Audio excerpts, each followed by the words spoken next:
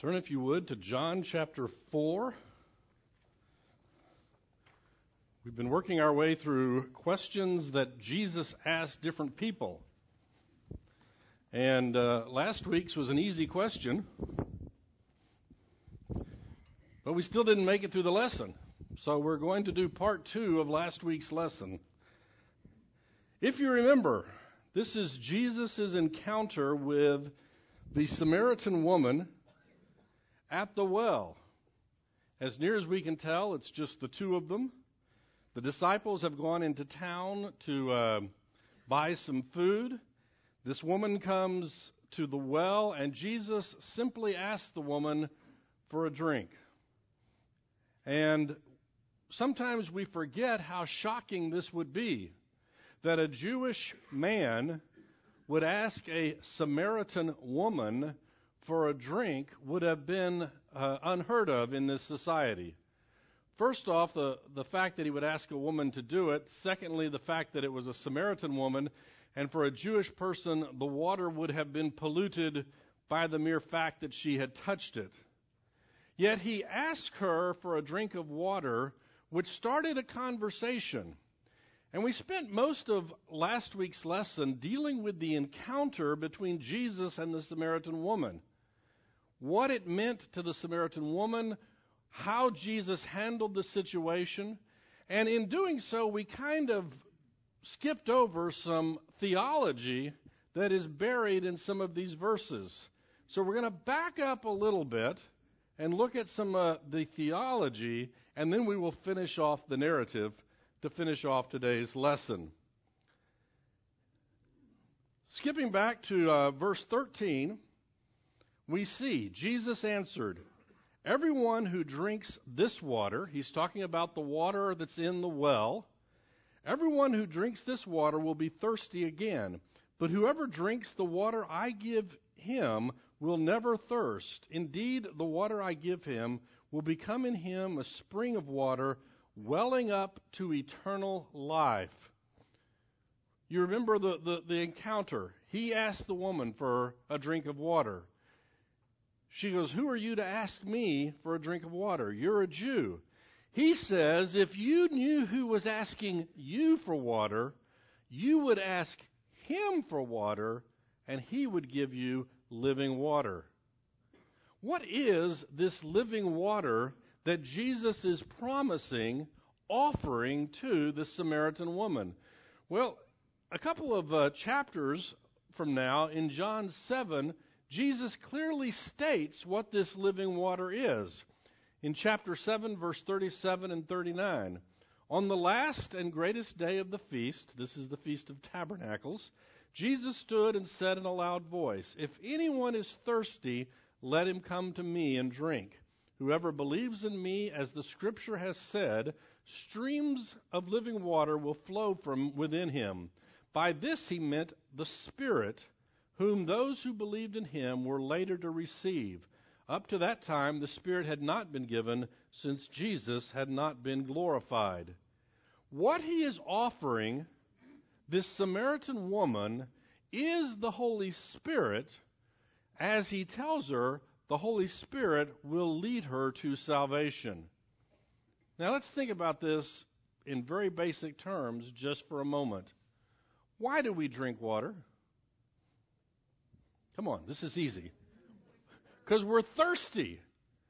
Our body has a need for water. And if we don't get that need met, the body starts to dry up, all kinds of internal organs start shutting down, and the body suffers because we have a need that isn't being met. We have a physical need for water, and if that physical need is not being met, we suffer accordingly. But what we sometimes forget, what we sometimes overlook in our world today and in our world when Jesus is dealing with this woman, is that we also have spiritual needs. The reality is that in our fallen state, we have taken those spiritual needs and we've pushed them down so long that we begin to think that we can survive, that we can live, that we can function without that spiritual need being met. While Christ is telling us in the same way that you need physical water to have physical health, you need spiritual water, you need the Holy Spirit in order to function spiritually as you were intended by God to live your life. And that's what he is offering this woman. He is offering her the Holy Spirit. The Holy Spirit, the third part of the Trinity, God living inside of us. And that's important because we're going to see a little bit more of that in the next set of verses that we're going to look at. If you remember last week, as soon as he mentions about the water, she says, "Give me some." And he makes this kind of odd statement, "Go get your husband and we'll talk about it." Now, it's a rather odd statement. Why would he do this? Well, she responds, truthfully, "I don't have a husband." And Jesus commends her for answering the question truthfully. The reality is she's had 5 husbands, and the man she is living with now is not her husband. Now, last week, some of us were very kind to this woman, and we assumed that she was a widow 5 times. Okay? Kind of makes you wonder about the insurance involved, etc., but that's a whole different story. But that's being kind to her, that she was a widow 5 times. I suspect she was a little bit looser than that. Just my opinion. And she was now living with a 6th man. Jesus complimented her on being truthful in her answer. And she goes, "Wow, this man knows something about me that, first off, most of my maybe my neighbors know, but this Jewish man wouldn't know." So she acknowledges the fact that he is indeed a prophet. You've got to be a prophet, or you wouldn't have known my marital state, or lack thereof. So, since I have you with me, Mr. Prophet, since I've got your full attention, let me ask you a deep theological question. We, the Samaritans, worship God over here on this mountain. You, Jews, worship God over in the temple in Jerusalem. Which is right? What's the right answer? And he picks it up in verse 21. "Believe me, woman, a time is coming when you will worship the Father neither on this mountain nor in Jerusalem." And we talked about the fact last week that as a Jewish individual, a Jewish rabbi, this is a radical statement. To say that we're not going to worship God on this mountain would have been okay for a Jew, because that mountain didn't mean anything to a Jew. But to tell a Jew we are not going to worship at the temple, that's blasphemy. I mean, that's big time. Keep going. "You Samaritans worship what you do not know. We worship what we do know, for salvation is from the Jews. Yet a time is coming, and has now come, when the true worshipers will worship the Father in spirit and in truth. For they are the kind of worshipers the Father seeks. God is spirit, and his worshipers must worship in spirit and in truth." There's a lot of theology in this passage. What does it tell us about the nature of God? Let's start there. Come on, this is easy. He's a spiritual being. As I said last week, we are not Mormons. The Mormons believe God has a physical body. And if you ask them about it, and if they've studied it, they will go over to the Old Testament, and they'll find that verse where it says God moved his hand, or God stepped his foot, or God sat down. And they'll say, "See, that proves that God has a physical body." Well, we know it doesn't. we know that God is using human imagery to demonstrate for our simple minds the power of God. So when it talks about the hand of God, it is referring to God acting in our world. But it doesn't mean that he has a physical hand. This verse is very clear and very unambiguous. God is a spiritual being. Is that a good thing or a bad thing? Well, it is a thing. What does it mean? The fact that he is a spiritual being is what allows him to be present everywhere. If he were a physical being, he would have to be located at one spot. Here's your trivia question of the day. Where is the God of the Mormons located? Nope. He's located on the planet Kolob. Probably. He is physically located somewhere because he's a physical being. By nature, physical things have to exist in one space. But we know that God is present everywhere because God is a spiritual being. Anybody know what the second law of thermodynamics is? Come on, I'm not going to ask you what the first one is, just the second one. Everything proceeds from order to chaos. Things tend toward disorder. If you ever question that, come over to my house and see my kids' rooms.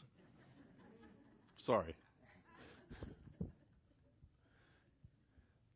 Physical things deteriorate. They do.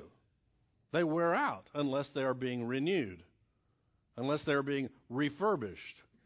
God does not wear out. He doesn't get old.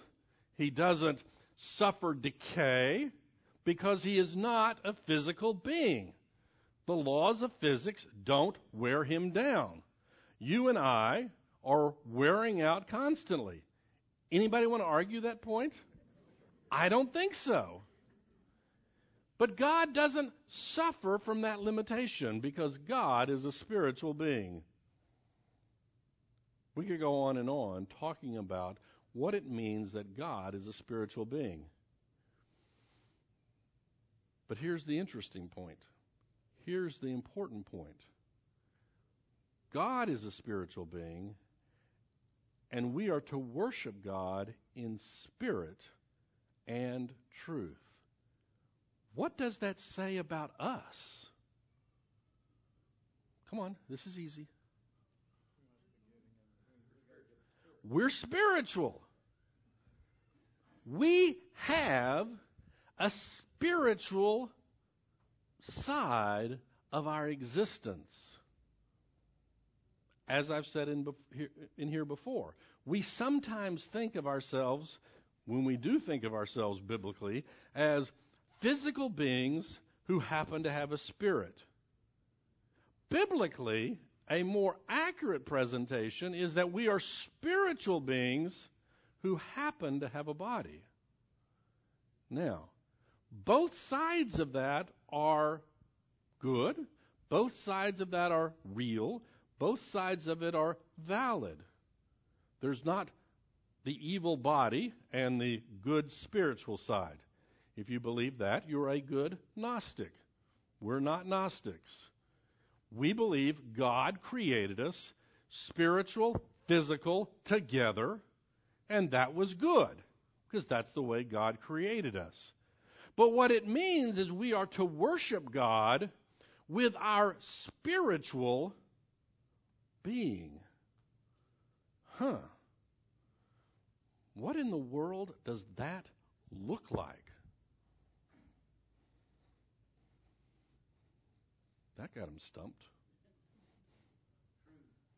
Pardon? Truth? We're going to talk about the truth here in just a moment. We're breaking this in two, and probably shouldn't, okay? God doesn't separate the spirit and the truth, but we'll for just a second now. Does it have anything to do with the fact that in the Old Testament things were more visual? People put more emphasis on sacrifices and what I do, whereas I believe somewhere God said in the Bible that I would rather a person with the right heart, I'm paraphrasing it, than somebody that brings me a bunch of sacrifices. I desire mercy, not sacrifice, is what God, speaking through the prophet, says. But wait a minute. God said, give me the sacrifice. In order to understand what spiritual worship looks like, let's look at the opposite of it. Well, not the real opposite. The real opposite would be no worship. But let's look at physical worship. And to do that, let's look at some of our favorite people, the Pharisees. Okay? The Pharisees had the list. They had the list of the law, some of which had been given by God. Okay? And that's why when Jesus is talking about the Pharisees, he tells the people, do what the Pharisees tell you, but don't do like they do. Because they're not doing what they ought to be doing. They're simply following a list. I can live the religious life, be it an Old Testament religious life or a New Testament religious life, by going through a particular set of physical motions. I wake up on Sunday morning, I go to church on Sunday morning, I sing the hymns on Sunday morning, I sit through the service on Sunday morning, I go home. I have done my physical worship. But what is the condition of my heart? Let's look at the Pharisees. They kept the law. They were supposed to keep the law. Keeping the law was a good thing. Sometimes we poke them in the eye for keeping the law. They were supposed to keep the law. But what they had done is they had neglected the heart of the matter and were more concerned with keeping their list than with showing love and mercy and compassion to those in need around them. So when Jesus heals on the Sabbath day, they are not ecstatic about the fact he just healed someone. They are perturbed because he broke their rule. Physically, they were doing everything they ought to do on the Sabbath and not doing what they ought not do on the Sabbath. Spiritually, they were doing nothing. And that's why Jesus said, you are in fact whitewashed tombs. You look good on the outside, but inside there's nothing but death. It was physical worship, but not spiritual worship. When God instituted in the Old Testament the sacrificial system, we today know that that is a picture of Christ and the final sacrifice. But they were to do it physically correctly, but also with the right heart. And when they stopped doing it with the right heart and did it only as a physical exercise, God says, forget it. I'd rather have this much mercy than all the sacrifices you can pile on top of each other. We are physical beings. We are spiritual beings merged together. And we are to worship God with the totality of who we are. We are to worship God outwardly correctly, but we are to do it from a heart, from a spiritual nature that is in tune with who God is. And that is spiritual worship. Go ahead. Notice that somewhere in the Bible, Jesus says the greatest commandment is love, right? Hmm? And I think to myself about this. Say, for example, I'm going and trying to witness to someone who does something I don't do. Maybe they're living in sin that I don't live and they're not a Christian. Hmm? Am I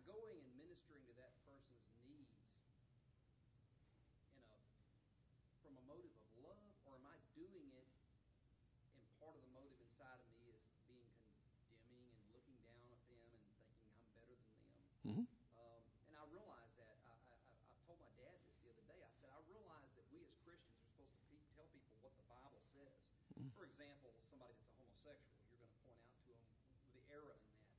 But we should always do so out of love, based upon what the Bible says, rather than going and doing it in a judgmental sort of looking down my nose and I'm better than you type way. I know that's a loose way to say anything. Well, we saw that when we worked through 1 Corinthians. The fact that we're not really to judge those outside the church. Okay? The fact that those who are apart from Christ live like they're apart from Christ shouldn't shock any of us. In fact, we've almost got it backwards in that we want to sit here and blast the world, but once you join the church, we want to treat you with kids' gloves and be kind and sweet. When 1 Corinthians would lead us to believe that when you join the church, then you're saying, I am in fact subscribing to the Word of God. I am in fact putting myself under the authority of the Word of God. The people out there aren't. So it's kind of an interesting thing. We do spend our time blasting them because that's more fun. Jesus could have begun this entire encounter with blasting this Samaritan woman for being a Samaritan. But he didn't. It was irrelevant to the conversation. So, God is spirit, and he is looking for people to worship him in spirit, that is, with a heart that is correct. Not just outward motion, outward activity, but a heart that seeks the things of God. God is spirit, and God is truth. And we are to worship God in spirit and in truth. What does truth mean? Come on, this is easy. Go back to your Philosophy 101 class. It's not false. Well, that's a cop-out answer if I ever heard one.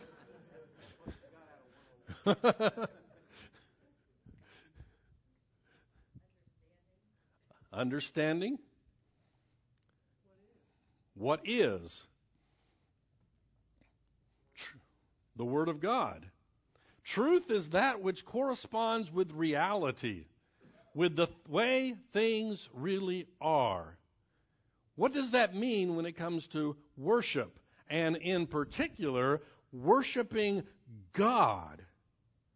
What it means is we can't just make it up. We can't decide that today I'm going to worship Baal, and as long as I do it sincerely, I'm okay. And tomorrow I'm going to worship this God or that God, or I'm going to worship the biblical God, but I'm only going to worship every other verse because some of them I don't like. This is why God prohibited the nation of Israel from making any image of God. Anything. I don't care. As soon as you make an image of God, it is false. Why? Because God is spirit. Okay, one of you good painters in here, paint me a picture of spirit. You can't. You have to paint a physical thing. And as soon as you paint a physical thing and say, that's God, God says, no, it's not. As soon as you put God into a statue, no matter how big that statue is, God says, no, that's not me. I'm bigger than that and a lot better looking. All of our attempts to make images of God, be it physical images, be it mental images where we take the characteristic of God and we pull off the parts we don't like and we keep the parts that we do like. We take the parts of Scripture we do like and we read those, and we take the parts we don't like and we just kind of tear them out like Thomas Jefferson did with his Bible. We are no longer worshiping God in spirit and in truth. Those two have to go together. Oftentimes we equate worshiping God in spirit with being very passionate. I care a lot, and that's good. We are to be passionate. We are to care a lot. But if we separate that from truth, we can be very passionate worshiping something that is totally wrong. And if you look at the history of mankind, the entire history of mankind, the whole thing is mankind worshiping something other than God as we understand Him in the Scripture. We go make up a whole different God. We take pieces of a God. We take some object. We take something else, and we worship them. As I've said in here before, I had a friend, and he made the comment one time, we as human beings are spiritual beings, and we want to worship something. We also, all of us, have a fallen nature. And left to our own devices, we are going to combine those two, and we're going to worship something of our own making. And Christ says no. Why is He telling this to this woman at this particular time? You, Samaritans, worship what you don't know. We Jews worship what we do know. You worship on this mountain at a physical location. There had been a temple at this particular location. There's some suggestion that the Maccabees, in the intertestament period, the Maccabees had actually gone out and destroyed the temple that the Samaritans used for worshiping God. In their attempt to purify the land, they had destroyed the temple, the Samaritan temple. But they still worship there. You worship over there. The Jews worship at this temple over here. And what He will tell the disciples later is, in fact, we had a sermon on it several weeks ago. It won't be long, and all these stones are all going to be thrown down. About, whatever it is, 40 years from now, from when this passage is occurring. All those stones are going to be torn down. But that's not important. Because the Jews had begun to limit God to that one piece of real estate. And the Samaritans had begun to limit God to that one piece of real estate. And God said, no, I've got better things in mind. I've got a different temple. 1 Corinthians 3:16 and 17. Don't you know that you yourselves are God's temple? You yourselves are God's temple, and that God's Spirit lives in you. If anyone destroys God's temple, God will destroy him, for God's temple is sacred, and you are that temple. The Jews are limiting God to that piece of real estate. The Samaritans are limiting God to this real estate. Jesus is saying, I'm going to blow all that wide open. You are the temple. You are the place where God resides. Wow. This is kind of different. It's shockingly different. What are the implications of this? I can't live with only physical worship. If God's Spirit is living in me, I have to have spiritual worship, or I'm not having worship at all. Ephesians 2:19 to 22. Consequently, you are no longer foreigners and aliens, but fellow citizens with God's people and members of God's household, built on the foundation of the apostles and prophets, with Christ Jesus himself as the chief cornerstone. In him the whole building is joined together and rises to become a holy temple in the Lord. And in him you too are being built together to become a dwelling in which God lives by his Spirit. Here he's talking about us collectively We are the temple. I am the temple. We are the temple. And if those stones get torn down, if those stones get torn down, it doesn't matter anymore. Because we are the temple. What does it mean to worship God in spirit and in truth? Romans 12, famous passage, one of my favorites. Therefore I urge you, brothers, in view of God's mercy, to offer your bodies as living sacrifices, holy and pleasing to God. This is your spiritual act of worship. Look at that for a moment and think about it. I'm doing a physical act, which is a spiritual act of worship. Does that confuse us at all? It might if we start taking these two pieces and tearing them apart. God made us physical and spiritual beings. That's the way He made us. That's the way He declared us good. But in order to live our lives in proper worship to God, we need to make sure that it is the spiritual dimension that is guiding our lives.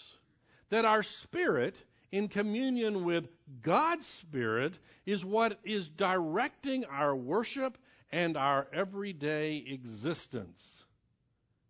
And in order to ensure that our spiritual being is the driver, we have to discipline the physical being so that it is not the determinator of that which determines our destiny. We have to tell our appetites no. We have to sacrifice our physical side so that our spiritual side can call the shots in our life. We don't kill our body. We don't bring out the whips.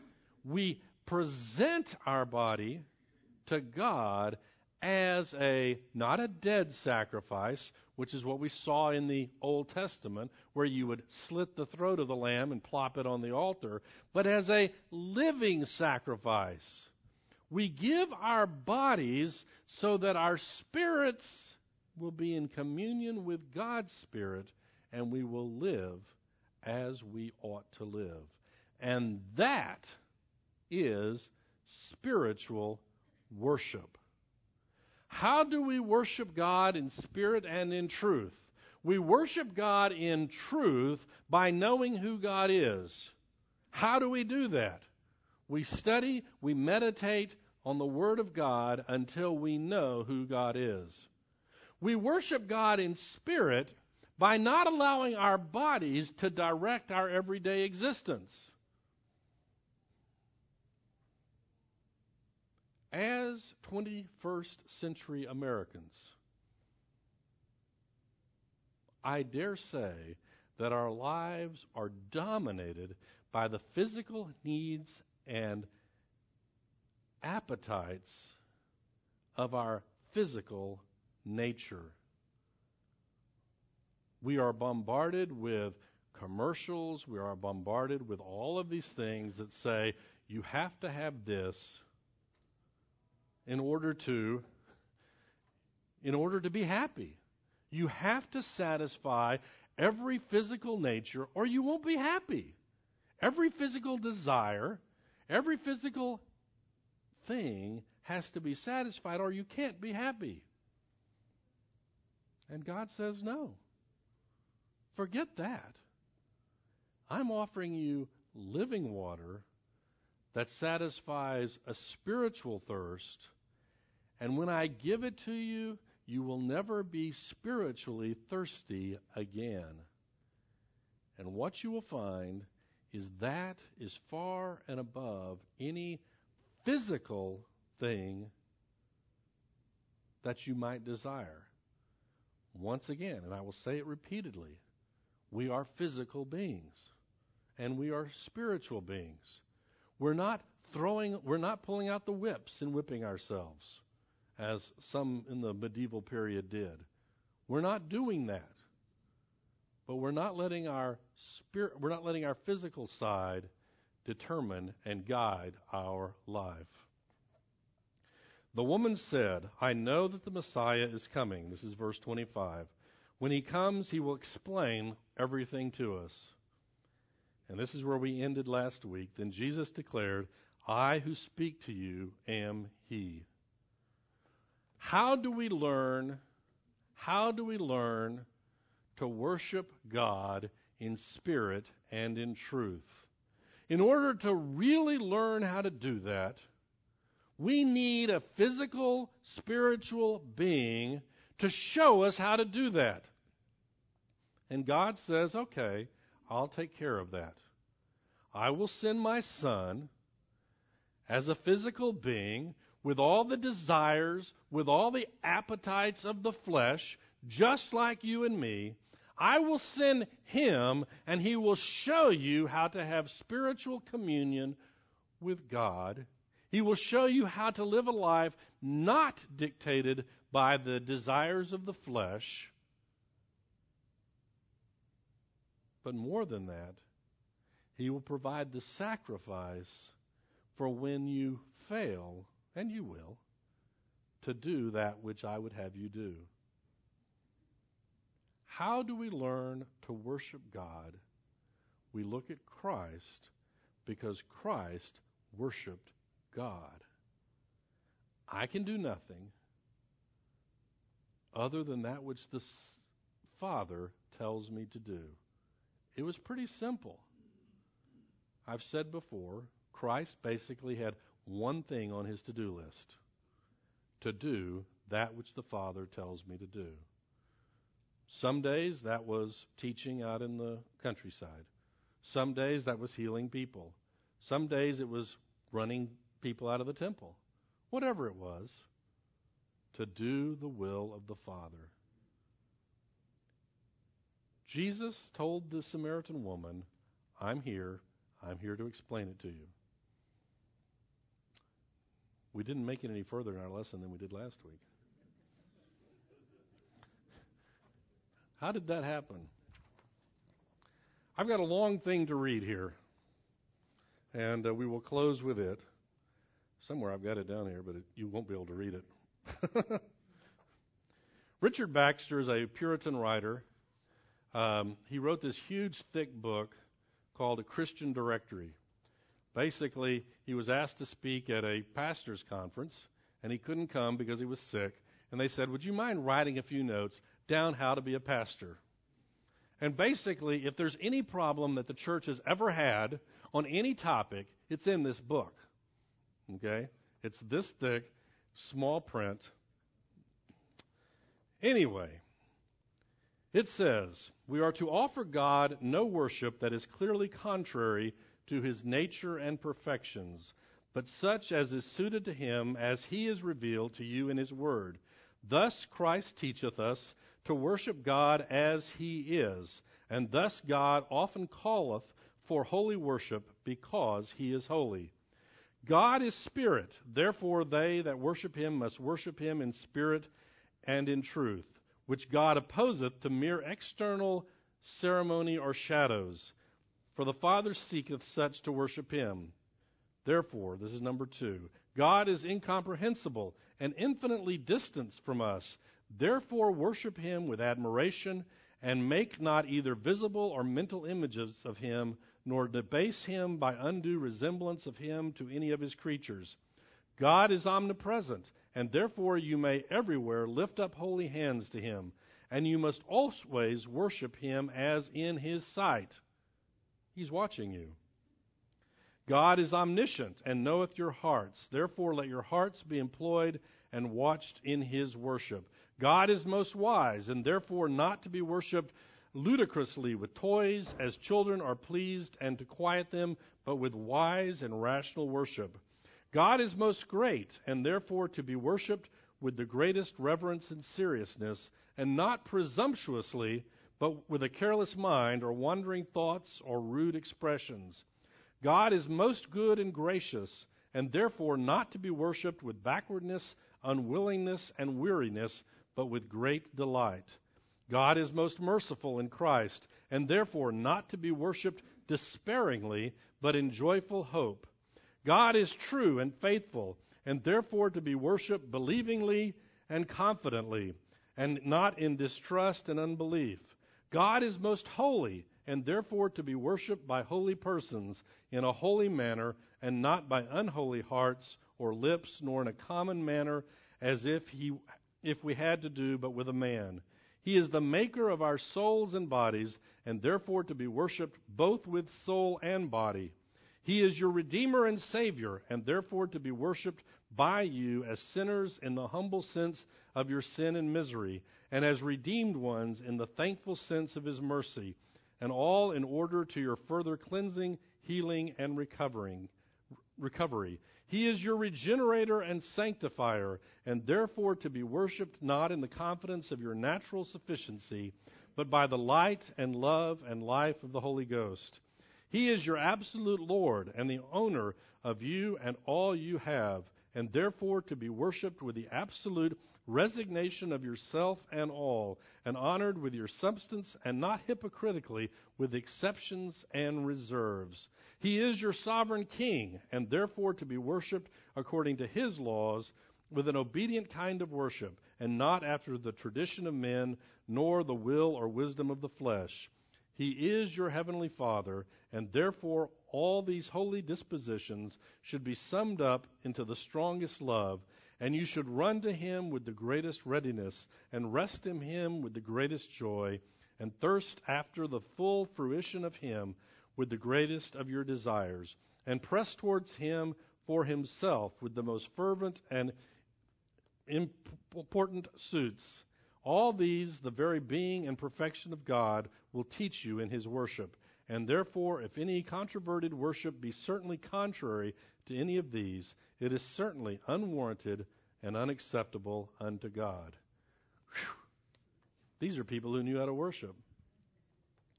We are to worship God in spirit and in truth. All of this started with Jesus asking a simple question to a person He should never have talked to in the first place. But Jesus came to seek and to save those who are lost. The question for us is, what are we here to do? We didn't make it to the rest of this passage, but I'll tell you what it says. Jesus looks out and He sees that the field is ripe and ready to harvest. And as He says elsewhere, where are the harvesters? I'll give you a hint. That's us. And I'll give you another hint. That is spiritual worship. Let's close in prayer. Dear Heavenly Father, thank you. Thank you for being who you are. I pray, Lord, that we would learn to worship you in spirit and in truth. In Jesus' name we pray. Amen.